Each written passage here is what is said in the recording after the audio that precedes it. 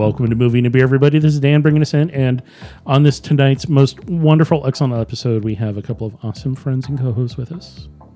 Yeah, this is Aaron. I'm your rope and knot expert. And this is Brian. I'm your war movie expert.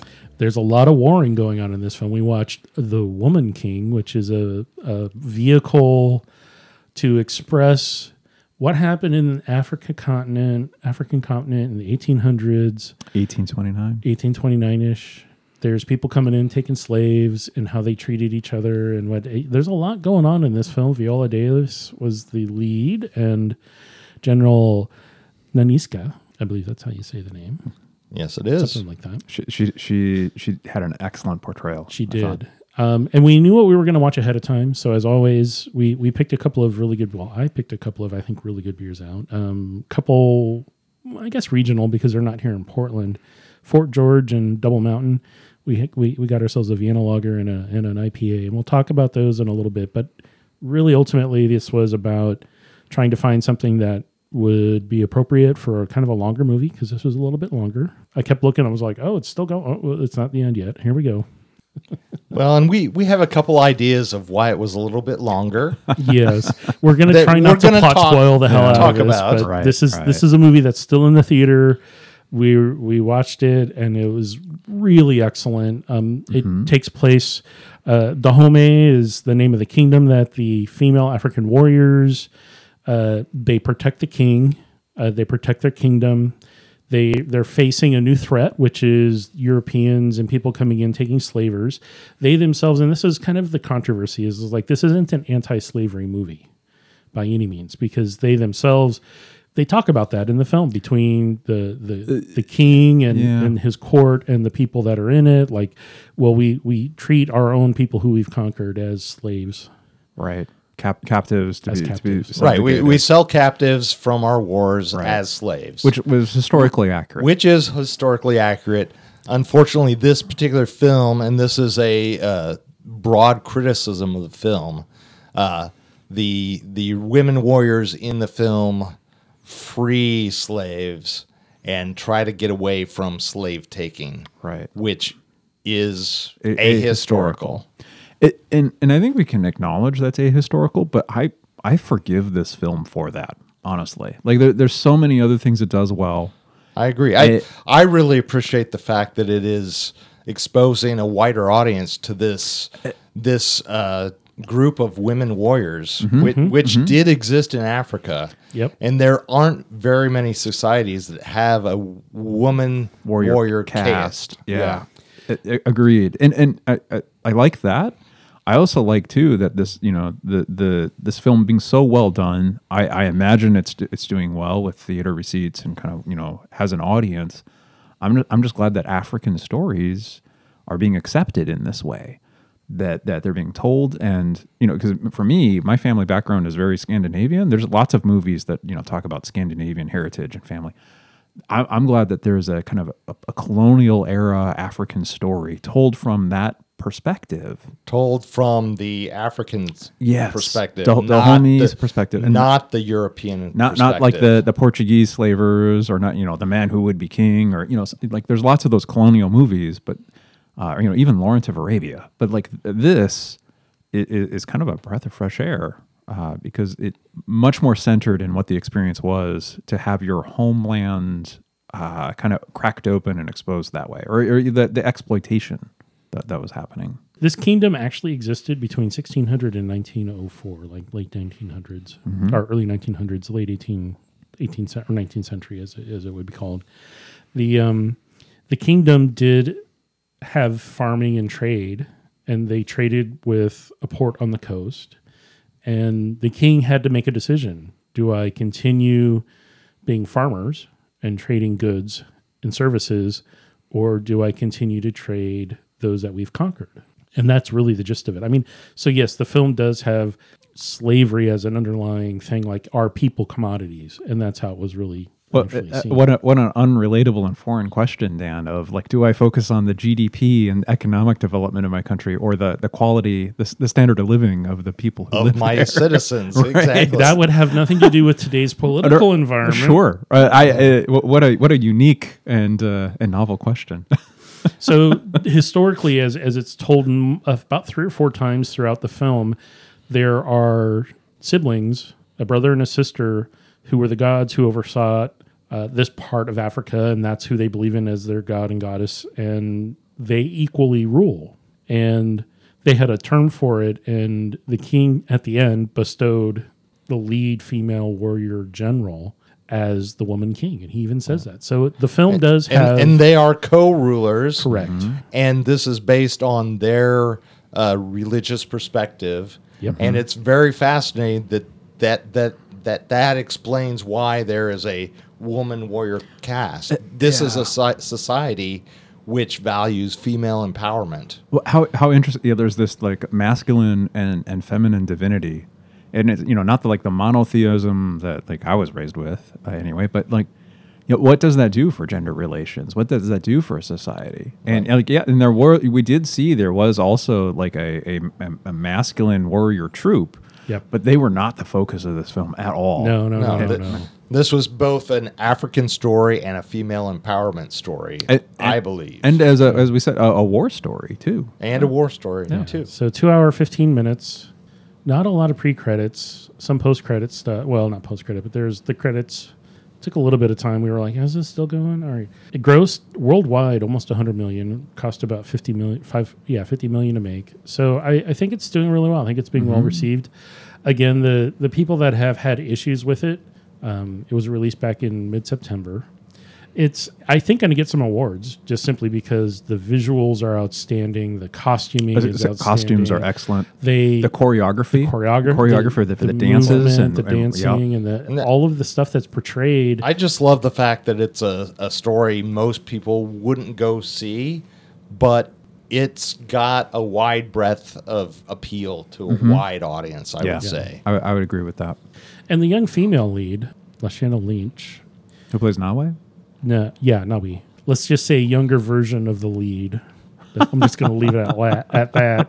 I'm not trying to spoil anything, but you figure it out. It's there's too late. You've already spoiled it. Younger version of the lead.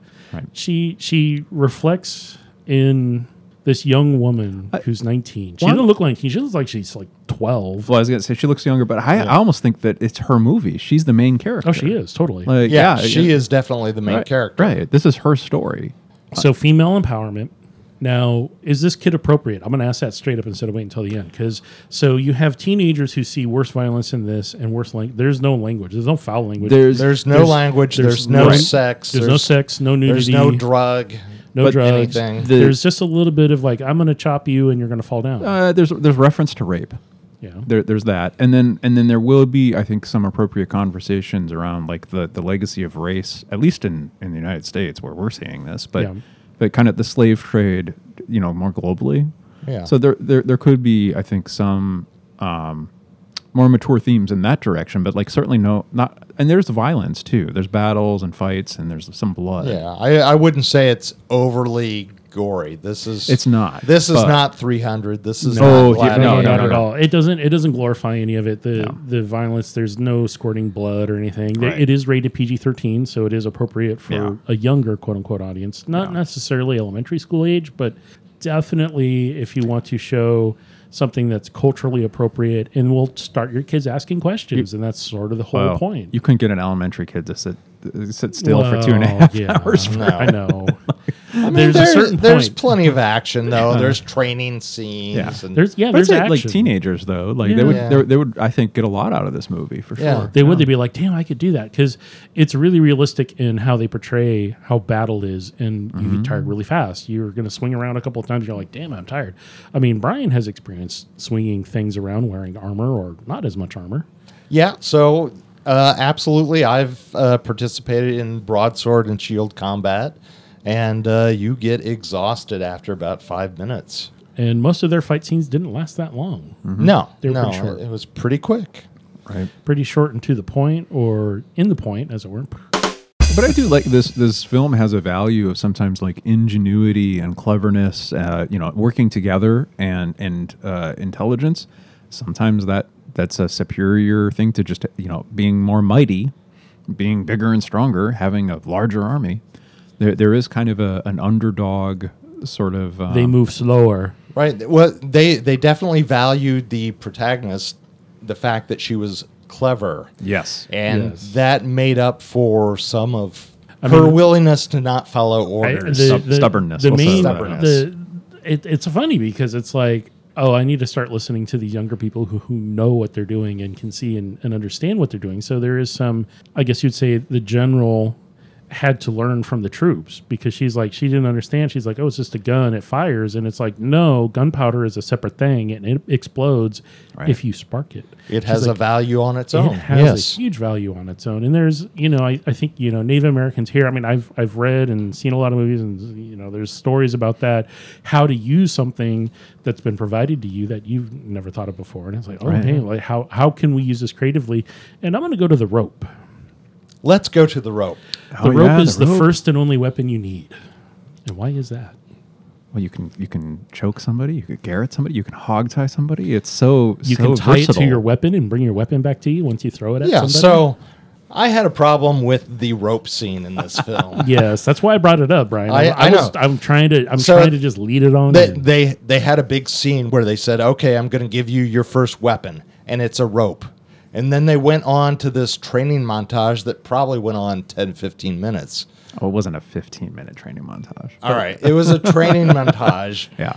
But they never showed the use of the rope again. Right. Until someone used it in battle. Which was now like legitimately an hour later in the movie. Which was later in the movie. I think it would have been of value to show 10 seconds of someone learning how to effectively use that. Right. Like the light bulb going on over the main character's head. Oh, I've really been given a very valuable skill. the I was wrong. I am learning from how I was wrong, and I'm gaining skills and a new the perspective. Karate Kid.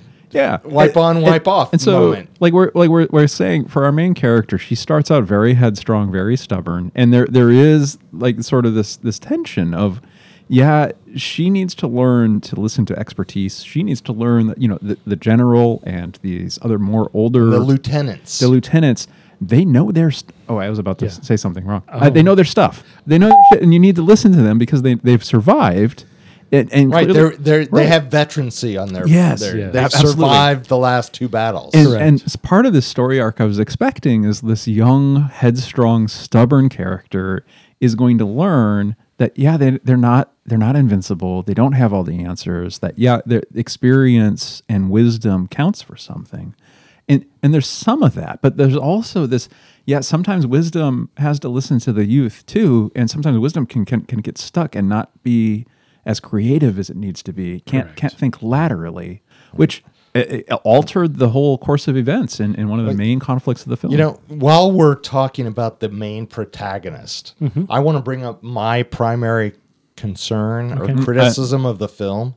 yes. And that is, so we've got this young, headstrong girl who becomes a member of this warrior society because she refuses to marry an older man who's going to pay her father to marry her. She says flat out she doesn't want a husband. She doesn't want a husband. And when she talks back to him, he hits her. She says, I'm not going to marry a man who abuses me, who hits me. Yeah. So we've got this very strong independent woman. She has her own agency, and then throughout the film, she becomes a love-besotted teenage girl, where they throw this Hollywood romance on top of her. Oh, he was Now- hot. He He was- had washboard. He's like ripped. No, he was cute, but the night she takes her blood oath, swearing her allegiance to her sisters in this warrior society, she sneaks off to go see this guy. Instantly, Yeah, well, reneges and on part of it. And it completely, It's unnecessary. well, for one thing, it's unnecessary for a war film. Yeah. I mean, who's the love interest in Platoon? Who does John Wayne fall in love with in the Green Beret? His own gun. No. Yeah. Yeah. This is my weapon. This is my gun. This is for Happiness killing. is This a is warm for gun, fun. baby. But Brian, your point is really well taken, and I think And you're right. It waters down her character arc Way too much. way too much, and it also extends this film It does. by 20 minutes. It's a subplot, and who knows if it really needed to be there or not. I think that it lends to the it serves human- a purpose in the last Yes, scene. it allows her to be human. It allows her to make a choice. It allows the person she falls for to make a choice. But I think she's human. I think So- she's compelling. I think you can identify with her enough without that love interest. Like it just feels overlaid on top of the rest of this perfectly Well, good story. I- That's I- already Hollywood, compelling man, enough. you got to do it in but Hollywood. but You gotta have I an love feel interest. like in a feminine forward pro woman She don't need no man. story. she don't need no man. I mean, Yeah.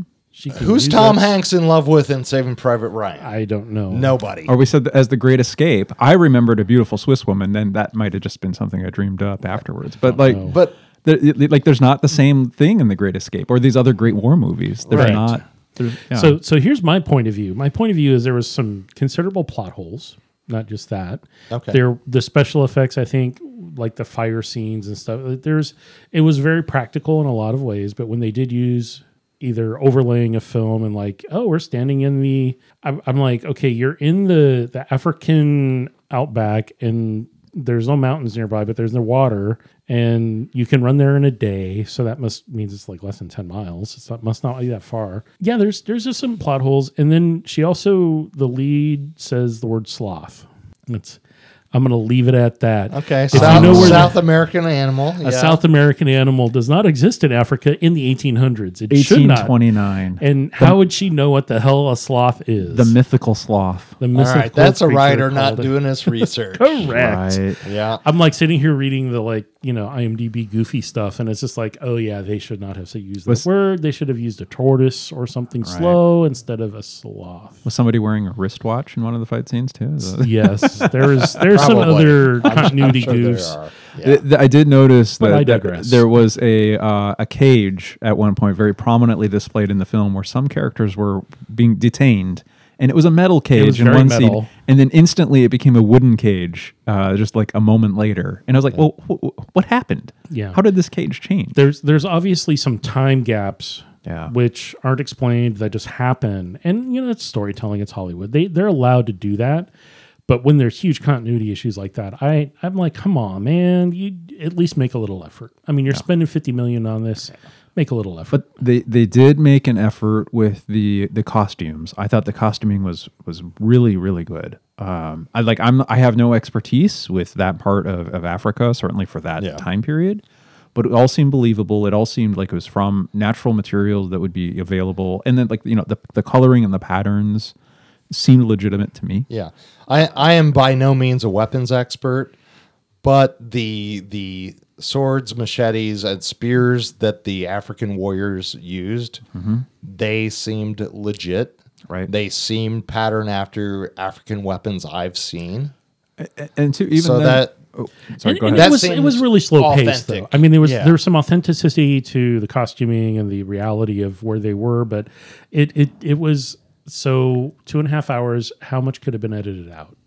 The whole love story could have been edited out. There's a the lot. whole love story. There was another side plot Couple of side The shark plots. tooth side plot, like that. that shark I tooth, don't want to spoil. Right. It would really spoil the film if I Yeah. talked about it. But that That's like 20 minutes. Like, was a thing that seemed like Unnecessary. Hollywood So- layering on top. Ultimately, this is kind of revisionist history because we don't really know. It's all just handed down through storytelling, and there's not a lot of written, recounts of. And again, history is a perspective and not a reality. We're thinking about, how much truth is there to this, and does that matter? Does that defend or take away from the story? If it's like, wow, if I was a historian and I walked into this and I knew that most of this was completely just made up bullshit, would it matter? Is the acting good? Is the story good? Is this just a portrayal versus is this trying to be historical? Yeah, I think you're asking, like, does it have entertainment value on its own aside from the truthiness of the events it portrays? Yeah.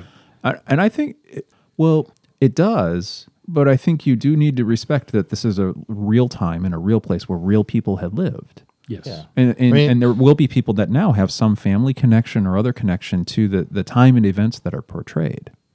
I was entertained by the film. I enjoyed it. Yeah, me too. I also I find there's a lot of value in exposing me and other people to this story that I don't feel has ever been told before. So you haven't read any National Geographics when you were growing up? Not about the I'm homie. call my parents had a subscription to National Geographic, and I saw a lot of that. But I didn't see it in the movies. I didn't see it on TV. I just saw it in a magazine. I mean, I would say it's a story about this warrior caste, Yes. which I had heard of in passing, but I didn't know a whole lot about it. Yeah, even Of the Dahomey warrior women. even these kingdoms like Dahomey, Oyo, Benin, I was familiar with all of these kingdoms, but like I don't know anything about the culture. I don't know their traditional foods or Right. and even the weapons they were using. I mean, Like, and Yeah. I mean, hopefully there is some historical accuracy. I hope so. Because I'm now assuming, okay, I know more than I did before the film about these cultures, and maybe I don't.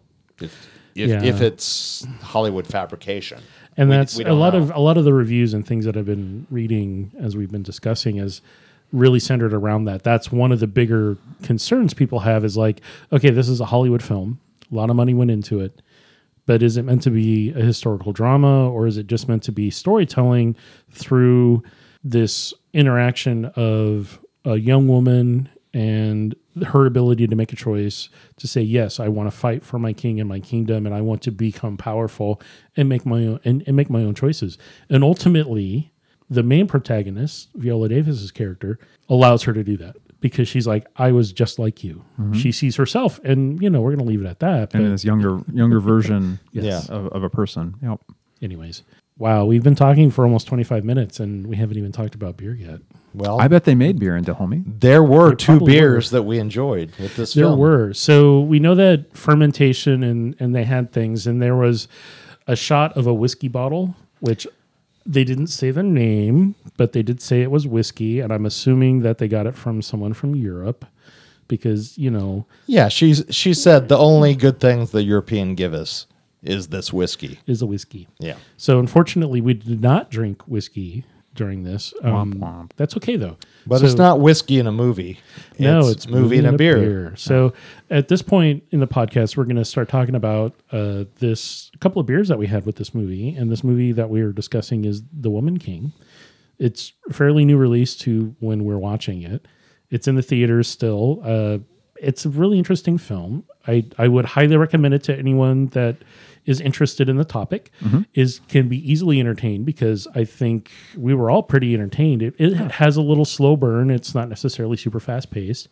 I didn't think it was that. But slow. my mind never wandered off. I It didn't. Of the three of us, I've seen it. This is my second viewing, Uh-huh. and I was happy to see it again, and didn't get bored the second time either. So and as mentioned before, we knew we were going to watch this, and I was seeking out beers, and I happened across the Fred Meyer out in the Hollywood district of Portland, and I was looking for one beer and couldn't find it because it's kind of a not year round, but they make it about halfway around the year, and I'm like, all right, fine, I can't find that, so I shifted gears and said, hey, let's go for something that has an animal on it, and then something that looks and feels old and is an older style and can really represent the 1800s.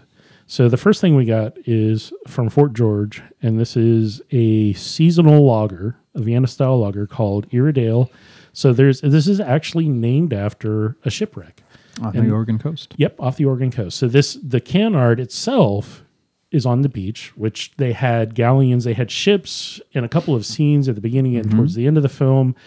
And this ship ran ashore at the mouth of the Columbia, right outside of Astoria. And you can still see the iron superstructure of the ship on the coast. Yes, you can. And so having seen pictures of what it looked like, and then after, I was like, wow, that looks very, very similar to what the ships were in the movie.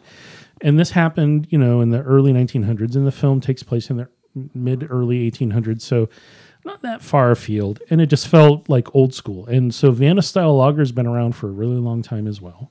So this is like 4.7%, and this is a seasonal beer that they make. It's not year-round, and I would highly recommend if you can get a hold of this. This is a very smooth, dry, not hoppy at all. It just has a really nice malt finish, very clean. Brian, do you have any thoughts on this beer? Because I think you really liked it. I did really like this beer. I thought it went well with the film. It had a little more flavor than some of the lighter beers we've tried.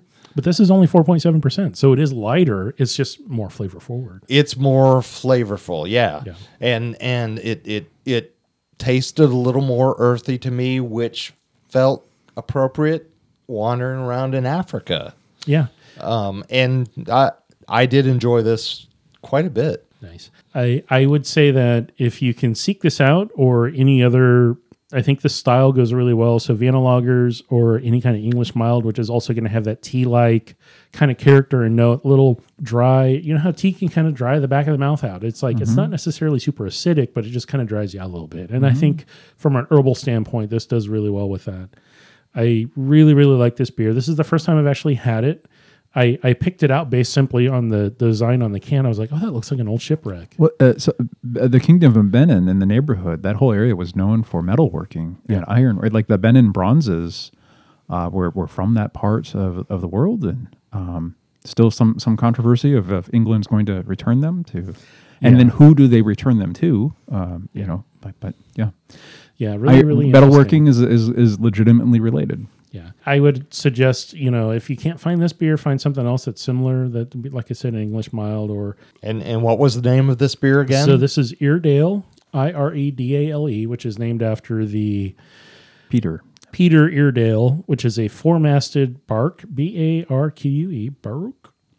Barque, bark sailing vessel which ran ashore just west of Astoria at the mouth of the Columbia River in 1906. So you can still go see the wreckage if you are here in the Pacific Northwest and are out in Astoria in that region or area for a day or a weekend or whatever. Check it out. It is still there. You can go see it. It's a fun day trip. And the brewery is Fort George, which is out of Astoria. And, we really love Fort George beers. They have Festival of the Dark Arts coming up in a couple months, and I'm going to go to that, and we're going to really have some good beer there. But I digress. Next up is Double Mountain Brewing, which is, for most of you probably know, based out of Hood River, Oregon. And Double Mountain, I think they're out of Hood River. So this has notes of tropical resin, tangerine, petrichlor. So it's like very earthy, evergreen. And it's a full beer. So this is Hop Lion. The Hop Lion IPA are 65 IBU, 6.7 ABV. Comes in bottles. I don't think they can this one. They do variations on it. I've seen fresh hop versions of this. It's just one of their standard beers. It is a very good, clean IPA, old school. It's not meant to be super resiny or like West Coast, Northwest super resin. It's not meant to be super funky or have a lot of, it's not a New England style. Some of the West Coast styles can be a little over aggressive with the hops, and this one is not. It does have a nice malt balance that helps support it. It does have some tropical dankness. I think it kind of dries out and has kind of more of an orange, like dry orange peel or pithiness or even orange oil on the back is what I get out of it. It's like orange. As you sit and drink it, you're just like, wow, it's just orangey. Yeah, I mean, as we all know, I don't like really hop beer, but this was okay. It wasn't too hoppy. I didn't feel it went as well with the film as the first beer, but to each his own. Yeah, I think we would. But it was enjoyable. It wasn't a bad beer. We've had bad beers. We have. I think we could agree that, find a beer that you're going to like. This has a hoppy beer. I think both went okay with the movie. The second half of the movie had a little bit more action in it. Mm-hmm. You had the set of young, not necessarily young, but the set of women who were the recruits who were trying to join and prove themselves and and then went to battle. All of that happens in the second half of the movie. So you kind of build up to this third part of the film where you've got all this training going. You've been selected, then you've got your training, then you go to battle. The women who've proved themselves are now part of the warrior cast. Correct. Right. And they've got a job to do. They do. They got to take that machine gun nest on the hill. Some of them do it pretty well. Some of them don't. And I think these beers are reflective of that. One does it really well and the other, questionable. It was okay. I think for an IPA, it's not a bad beer. It has It's different pretty skills. It completely different skill sets, completely different profile. It can't use that rope. No. And how do you use that rope? You use that rope. You want to use it tied around your weapon so you can throw that machete at somebody. There's and bring it right 100 back. ways. There's 100 ways. There's to use the rope. 100 ways to use the rope. They just didn't show them. Yeah, they and I would agree, Brian. I wish they would have talked about it or shown it or been like, "Hey, I can figure out how to use this in a lot of ingenious ways." Well, instead of just it kind of on my goes belt." to one of the secondary or tertiary subjects of the film, which was your thinking. It's the warrior Yeah. who's important, not the not the tool, not the weapon. Correct. It's how you use it, not what it is. Yeah, and your strength as a group as opposed to your individual strength. Any other thoughts before we close this episode out? No. I'd say recommended. This was a fun Yeah, this was a film. thumbs up. Yeah, a lot of fun to watch. I'd watch it, I think, a second time if the opportunity came up, and I hope our listeners, those that have the time, Yeah, will give it a chance. It's and well enjoy worth it. watching. It's a story you're not going to see very often, Yeah. except for the teenage besotted romance. Yeah, that you see that everywhere, and that was just kind of a sideshow here. It's not. It really is a sideshow. It's not part of the film, really. Correct. I would say that, thumbs up. I think everybody's a thumbs up on this one. Yes. Find something. It's 2.5. So I was looking at the clock going, it's still going, because it felt like it lingered a little bit. Find something a little lighter in terms of alcohol by volume, right? Correct. Yeah. Agreed. And there's plenty of things you can find to enjoy while you drink, while you're drinking, if you're going to drink, A good if lager. you've decided to. Yeah, don't drink whiskey or Yeah. you're going to fall asleep about halfway You through. will. Then you have to watch a movie a second time just to figure out what happens. Yeah. Yeah, or a third. You're like, did I watch this already? I can't remember if I watched it already. Anyway, thanks for listening and hanging out, everybody. And we really enjoy this opportunity to share our thoughts about this really kind of fun movie. We have some water in front of us. If you don't hydrate, You might dehydrate. yeah, don't do that. Don't do and remember, if you're going to watch this with your kids, be ready to explain some stuff to them because, again, this isn't necessarily an anti-slavery film, but it certainly does have that as a underlying subtext and a subplot. And hey, people make decisions on to support or not support it, and how does that impact them and their society and their culture back then? This It can happened. start a conversation It could, for sure. and that would be a good thing, not a bad thing. Right. So, and as always, the opinions expressed during the taping of this recording are those of the hosts. Thanks for listening, everybody. This is Dan. We're going to go ahead and sign on out. And Yeah, this is Aaron. Thanks for listening. This is Brian. Thanks for listening. Bye. take care, everybody.